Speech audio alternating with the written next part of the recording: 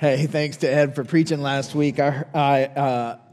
Oftentimes before one of us preaches, we'll run by our ideas and what God's put in our heart with one another, and he had shared his message with me, and I told him, I was like, man, this is a powerful, powerful word from the Lord, and so thank you to Ed for sharing last week. I just want to say welcome. I know there's some new folks in here today.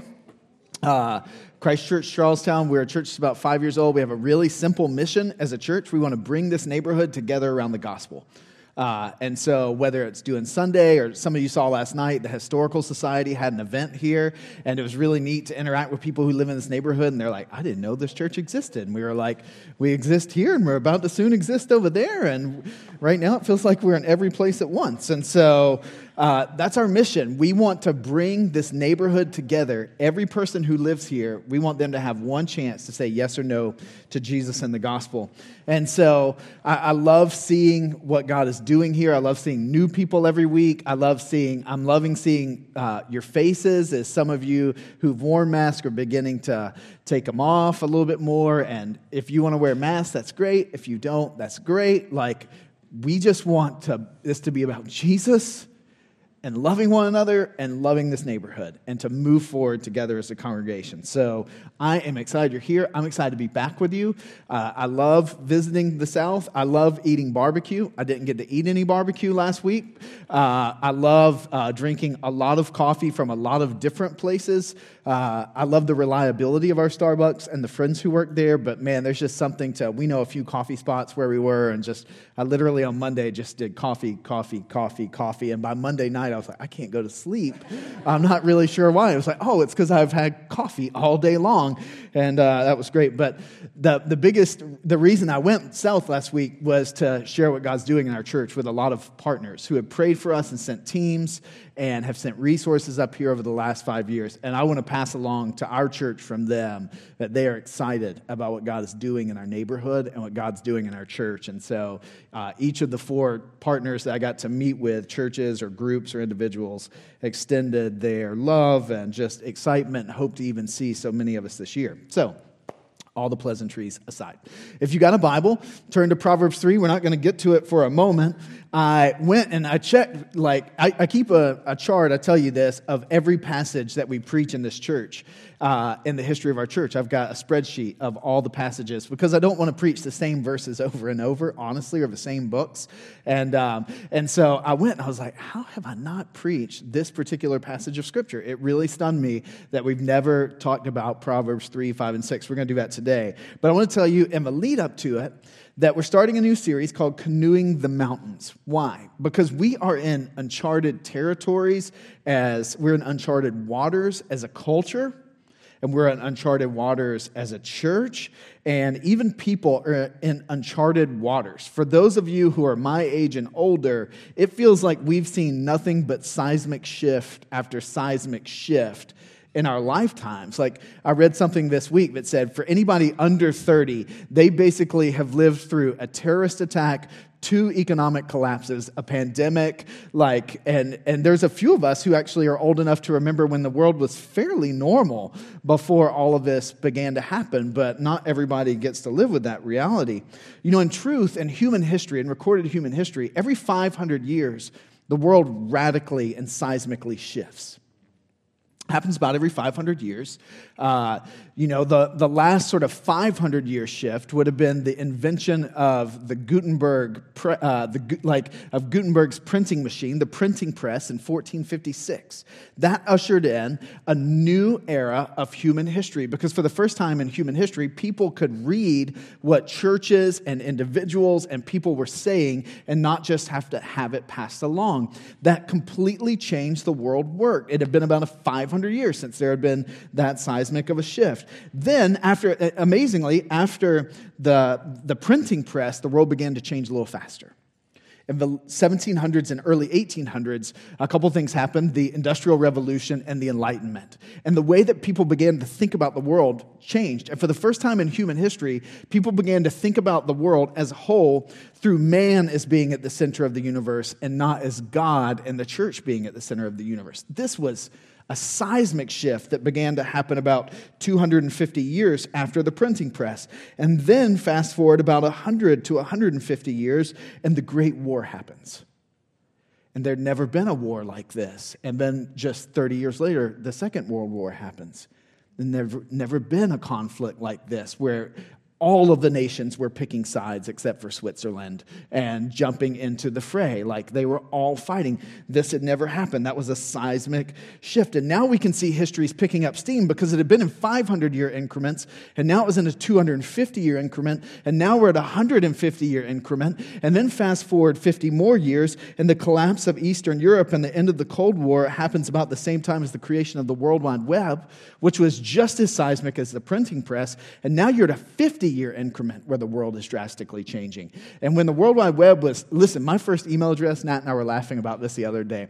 My first email address was john4jesus@yahoo.com. She was like, wow, you were early to the game if you somehow got that one. Like, and you look back at these old email addresses and you go, man, the World Wide Web, we were so dumb.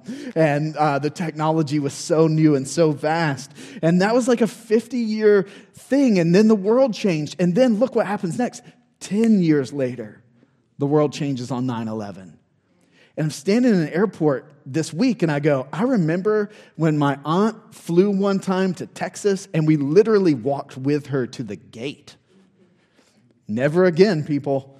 The world, in every way, and how we think, how we travel, how we do everything changed after just 10 years of a post-Cold War creation of the internet type of world. And then now, like, the rate of information, scientists say, doubles every 1 to 2 years. Everything that has ever been known in human history right now doubles every 2 years. Think about that. And so it's probably not even actually that the world is changing that fast. It's just how much we know about the world is changing so fast. We're watching the news like we've never watched a war happen on television and streaming on the internet before. But this is the world we find ourselves in, and it is a new world, and we are in uncharted waters where everything changes about every 2 years. It was 2 years ago, this Sunday, that I remember looking at Scott and Sue and Steve Cobb, and I said, you think we're going to keep meeting as a church on Sundays? And we were like, yeah, it's not going to be a problem. We might take a week or two off. How the world has changed in 104 Sundays. It's amazing. We're in uncharted waters. Even more, we're leaders in uncharted waters. And this is what this series is for. You know, some series we target toward just everybody. Some series we target toward the church. We just finished a church series. This is a series for leaders, for people who lead. And you might say, well, I'm not a leader. Listen, everybody is either a leader or can be a leader. Everybody's leading something. It may be that you're the head of your house. You might be the husband. You might be the single mom. You might be the dad. You may be leading at your home. You may be the oldest sibling. How many of you are the oldest siblings? Yeah. It's a blessing and a curse. It's being the favorite. Being the favorite is a blessing and a curse, right?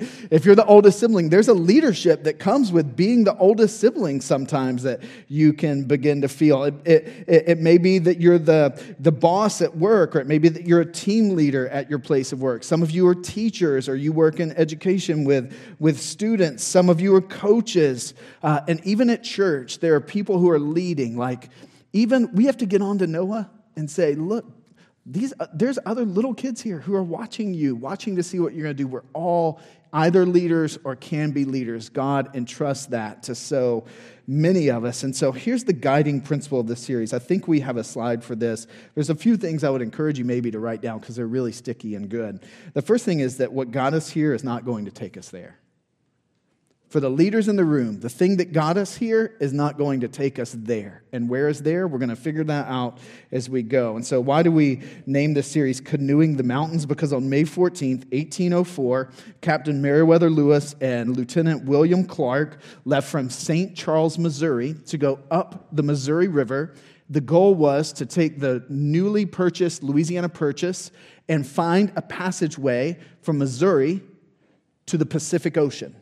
Because if America could do what the French couldn't do, and the British couldn't do, and the Spanish couldn't do, and find a waterway that would take them from Missouri to the Pacific Ocean, then America would become the most significant economic power in human history. And so they began to set out. These guys were masters of handling river navigation, geniuses. And so 15 months later, in August 1805, they found the little spring that is the beginning of the Missouri River. It took them 15 months, and it was quite a journey. And so they get there by drinking the cold water, and they're thinking, cool, we're going to pick up our canoes, because that's what we're good at, and we're going to just walk right over here. We think there's some mountains here, the Rocky Mountains. They knew the Appalachian Mountains, and they knew we can cross the Appalachian Mountains. Like the Rocky Mountains are going to be like that. Nobody had ever seen any mountains other than the Appalachian Mountains if you were from America in 1805.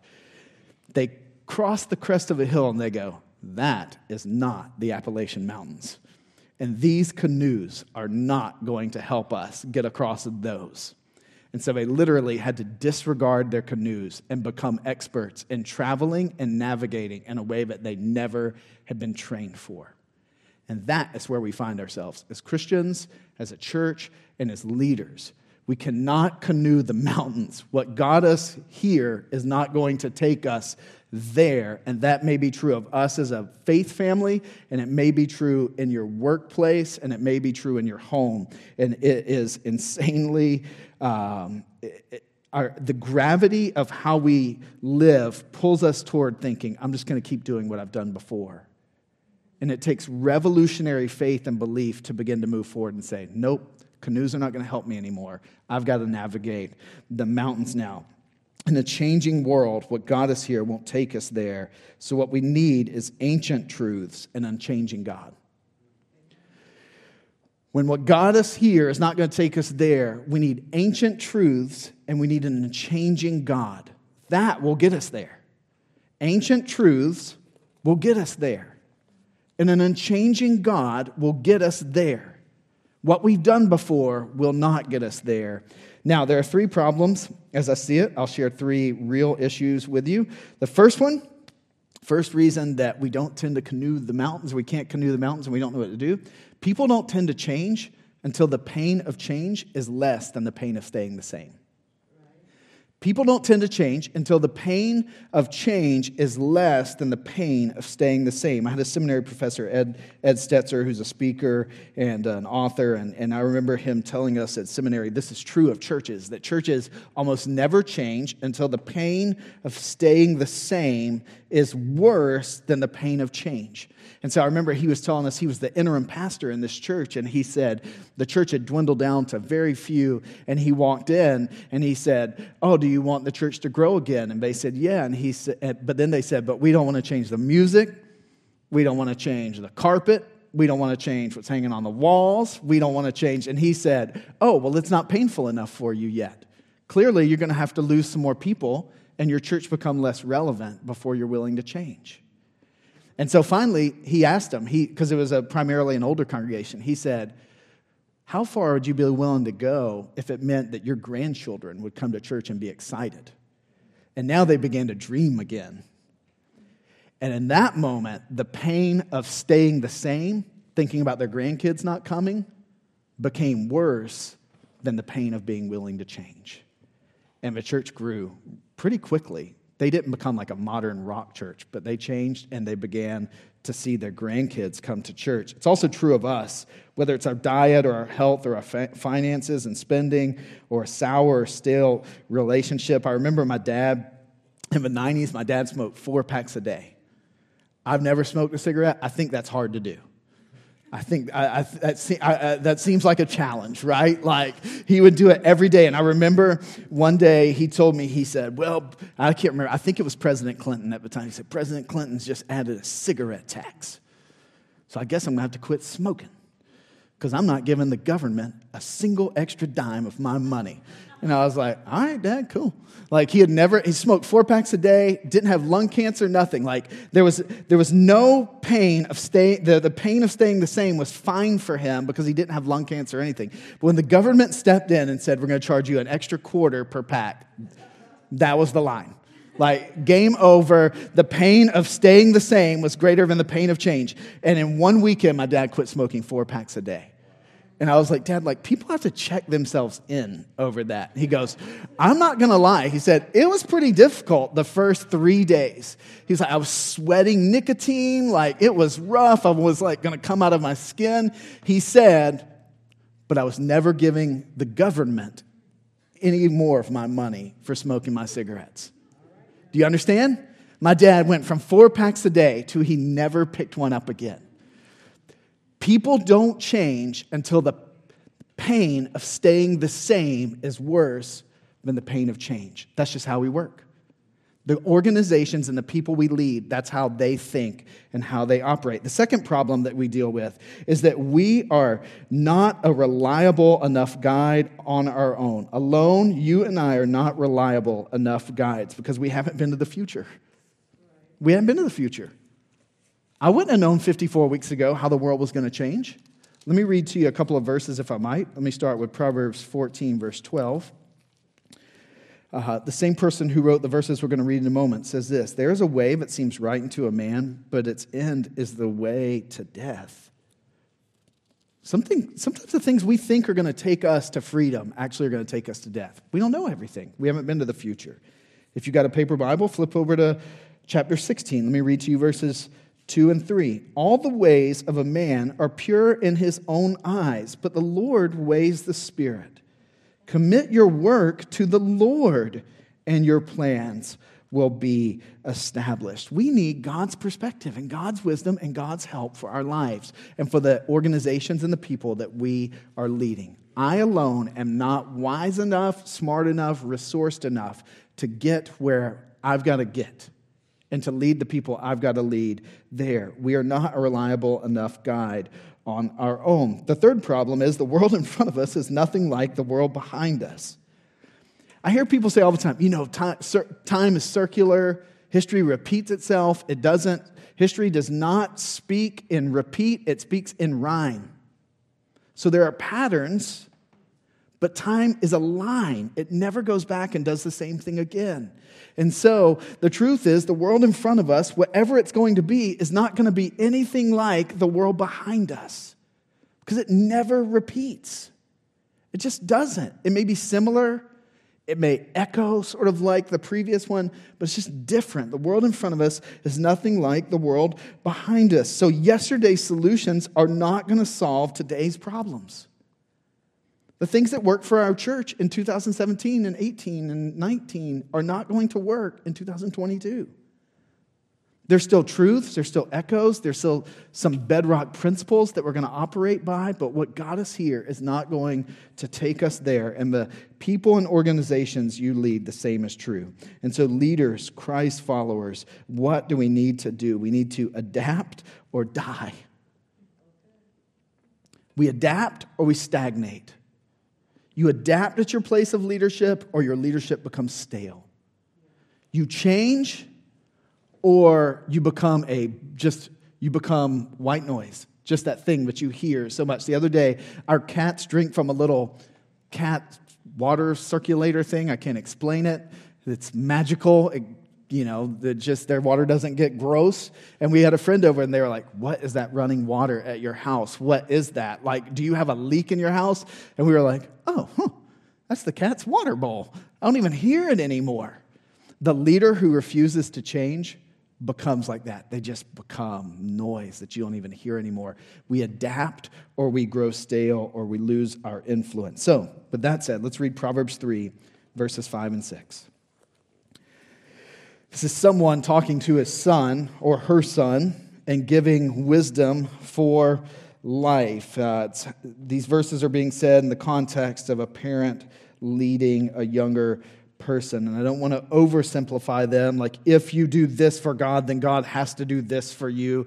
But I think sometimes we overcomplicate life and faith as well. You know what I mean? Like, I don't want to oversimplify the Bible, but I also don't want to overcomplicate it. And so let's look at Proverbs 3, 5, and 6. If you write in your Bible and you've never underlined this before, I would highly encourage you to do so because this is one of those that you might want to memorize. Trust in the Lord with all your heart. Don't lean on your own understanding. In all your ways acknowledge him, and he will make straight your paths. Trust in the Lord with all your heart. Don't lean on your own understanding. In all your ways, acknowledge him, and he will make straight your paths. So let's go through the three verbs there. First one is trust. Trust in God. Trust in the Lord wholeheartedly. Trust in God with everything you are and have, leader. What does that mean? Don't trust yourself. We're not reliable enough guides. I constantly think, I'm not going to do that again. And I constantly find myself doing that dumb thing again that I did not mean to do, right? And so this parent says to his kid or her kid, trust in the Lord with all your heart. Trust in the Lord. Don't lean into God plus yourself, or God plus your past success, or God plus what you've known before. I have friends in this neighborhood who I love dearly, and they're like, I love Jesus, but I also go to the tarot card reader. And I'm like, that person has nothing to offer you. That person has not been to the future, but Jesus has. And so it's not that just that person has no influence whatsoever. It's that Jesus has all the influence, and he has exactly what you need. And so I want to say, you got ripped off. If whatever you paid for that, you got ripped off. You don't need to go to mediums. Jesus has the answers. He's not going to tell you the future, but he's going to go with you into the future that he has already been to and that he is Lord over. Trust in the Lord with all your heart. You don't need Jesus plus the habit that you keep going back to. You need Jesus. He will help you. That habit that's a security blanket that promises you so much and then under-delivers completely every time is a liar, but Jesus is a truth teller. Trust in him with all your heart. Money is not going to help you. I talked with a friend this week who said, I'm so worried about this Ukraine stuff because I'm worried about what it's going to do to my retirement, because in 2009, I lost 5 years off my retirement and I'm still working when I thought I should have been retired by now. And I'm like, I hear you. And that is unpredictable. And what got you here is not going to take you there. But I'm going to tell you, Jesus has got this locked down. Trust in Jesus. Not your 401k or your Roth IRA or whatever your retirement plan may be. The second thing that his parent says is lean not on your own understanding. Now, what that doesn't mean is Christians should be idiots. It doesn't mean we need to be dummies, uninformed schmucks, right? It says lean not on your own understanding, which implies we need to get understanding. We need to have some understanding. We need to have some knowledge. We need to have some wisdom. We need to have some insights. We need to have understanding. Learning is good. Understanding is good. Miss Patricia walked in this morning and handed me a book about the history of First Church Charlestown. And I told her, I appreciate you lending me that, but I've already read that book. And she said, you've not read that book. And I said, I have read that book. And then we argued for about 30 seconds. And then I told her who wrote it. She goes, dang, he might not be lying. And then I told her some contents, and we had a great talk. And she said, how have you read this book? I said, the Lord's not going to put something in the hands of our church that we're not going to try to be good stewards of. I want to learn everything I can about these people, about that building, and about the history of what God's been doing through First Church over the last 390 years. I need to learn. But I'm not to lean on my own understanding. I'm to lean on the Lord, Jesus. We gain knowledge. Leaders gain knowledge. Leaders gain wisdom. Leaders gain insight. Leaders gain understanding. But we lean on the Lord. Remember, you and your past are not reliable enough guides. Here's a mantra, if you will, that I would encourage you to lean into. I am not enough. I am not enough. I'm not enough. I'm not wise enough, smart enough, understanding enough, resourced enough, charismatic enough. I am not enough. So I need to not lean on my own understanding. The third verb, in all your ways, acknowledge him. Acknowledge the Lord in everything. Invite him into every day, into every decision, into every opportunity, into every relationship, into every pathway, into every open door, into every part of your leadership. Acknowledge him in all your ways. I think you should read your Bible every day. I'm deeply convicted that our spiritual growth will be catalyzed when we do that. And the question is, should I read it at night or in the morning? Because some of you get up really early in the morning to go to work. And the proper answer is, I don't care. I think you should just read the Bible. But in a perfect world, I would say in the morning, because in the morning, you can acknowledge the Lord in all your ways. God, I'm about to go to work, and I'm going to deal with this person. I'm going to lead this person, and then I'm going to interact with this person. I'm going to have to pay this bill, and I'm going to have this opportunity and this conversation. I'm acknowledging you in all my ways. I need you to come into this situation. This parent says, acknowledge him in every ways. And then here's the good news. Then, like a parent carrying a child, it says, he will make your paths straight. There used to be this, when we lived in Greenville, there was an arts festival every year. And there would be, on a good weather Saturday, there would be tens of thousands of people at Artisphere. Juliana, you remember Artisphere? Just a sea of humanity. And right in the middle, because this is what people do, they put food trucks and artists and vendors, and then they put the kids' stuff right in the middle of everything. Right in the middle are a couple of kids' rides that my kids think are like Disney World in our town, right? So we've got to go to this thing, and it's me and Noah and Natalie carrying Owen through this mass of humanity. People everywhere, everybody's moving. It looks like someone's kicked the ant pile, and everybody's going in every direction. And so I'm holding Noah's hand, saying, do not let go of my hand. We are taking you where you need to go.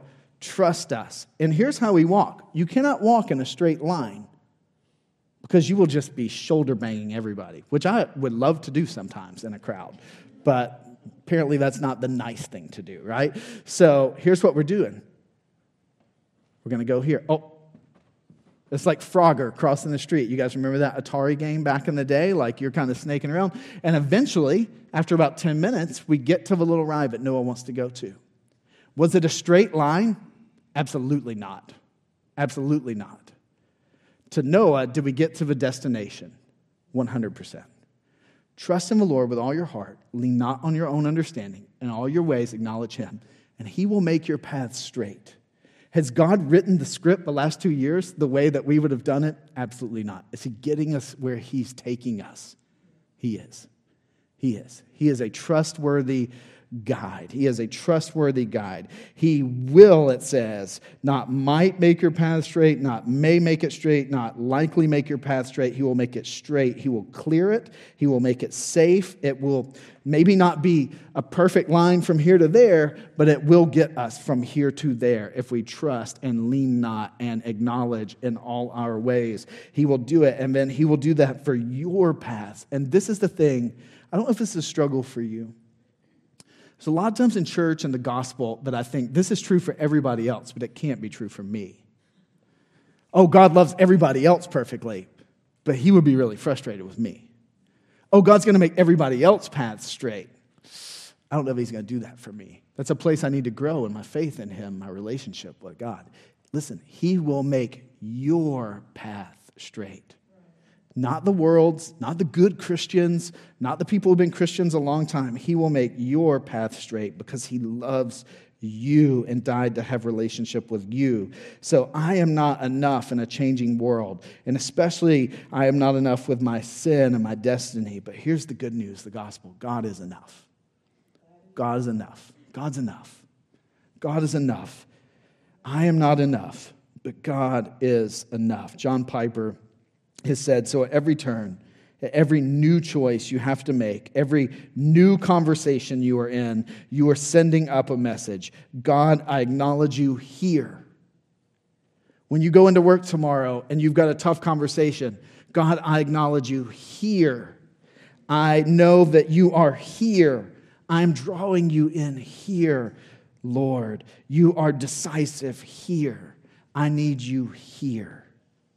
What got us here is not going to take us there, but God is here with us, and he will walk us to there if we acknowledge him in all our ways and lean in to him. I need you, God, to get from here to there. I am not enough, but you are enough. And that is true for eternity and forgiveness, that those who have turned from their sin and trusted Christ and have relationship with God through Christ, that he will get us to there, to relationship with him and to eternity with him. But it's also true of just the way forward in life. God is enough. The Trinitarian God is enough. God the Father loves us and has a plan. God the Son, Jesus Christ, forgave us, saves us, goes before us, and is for us. His Holy Spirit is in us and empowers us and guides us to where God is taking us. What got us here won't take us there, but God will. And so I can say, I'm not enough, but you're enough. I'm not enough, but you're enough. I'm not enough, God, but you are enough. It's true of salvation. That's the gospel. The sinner's prayer. I remember hearing, I don't know if any of you grew up in traditions where there was a sinner's prayer when you gave your life to Christ. It was like, Lord Jesus, I acknowledge I'm a sinner. Today, I'm trusting you. I'm thanking you for your death on the cross and your resurrection. I'm asking you to come into my life and be the boss of my life. As best I know how, today I'm committing my life to you. I used to always fear that I was saying that wrong, or when I would pray that with someone, that I prayed that and they were going to go to hell, and I was going to get to heaven and be like, wait, where did so-and-so go? Why aren't they here? I prayed with them. Listen, like, God is not playing games with us. Lord, I am not enough, but you are enough. Prayed sincerely is enough of a prayer to save us. God, I am not enough, but you are enough is enough. It's true of individuals and leaders. Where do you need help? Where do you need more trust? Where do you need adaptation to orienting your life around Jesus? And it's true of churches. It's true of our church. People don't change until the pain of change is less than the pain of staying the same. Ourselves are not reliable. The world in front of us is not like the world behind us. So we need to trust him. Lean not on ourselves. Acknowledge him in everything and know that he is going to make our path straight. Let me pray for us. Father, we love you. Jesus, we thank you for your death. We thank you that you receive us as little brothers and little sisters into your family, that you've forgiven every sin we committed past, present, and future, and that you smile with delight at us. Holy Spirit, we thank you that Jesus didn't save us and sort of just say, peace out, I'll be in heaven, see you when you get there. Like, Spirit, you come and live in us if we are Christ followers, and you guide us and you empower us. So help us to trust in you and not lean on ourselves and what we know, and to acknowledge you in everything. And God, I pray that we will sense you making our path straight. God, help us to lead at the place of influence as you would have us. In Jesus' name I pray. Amen.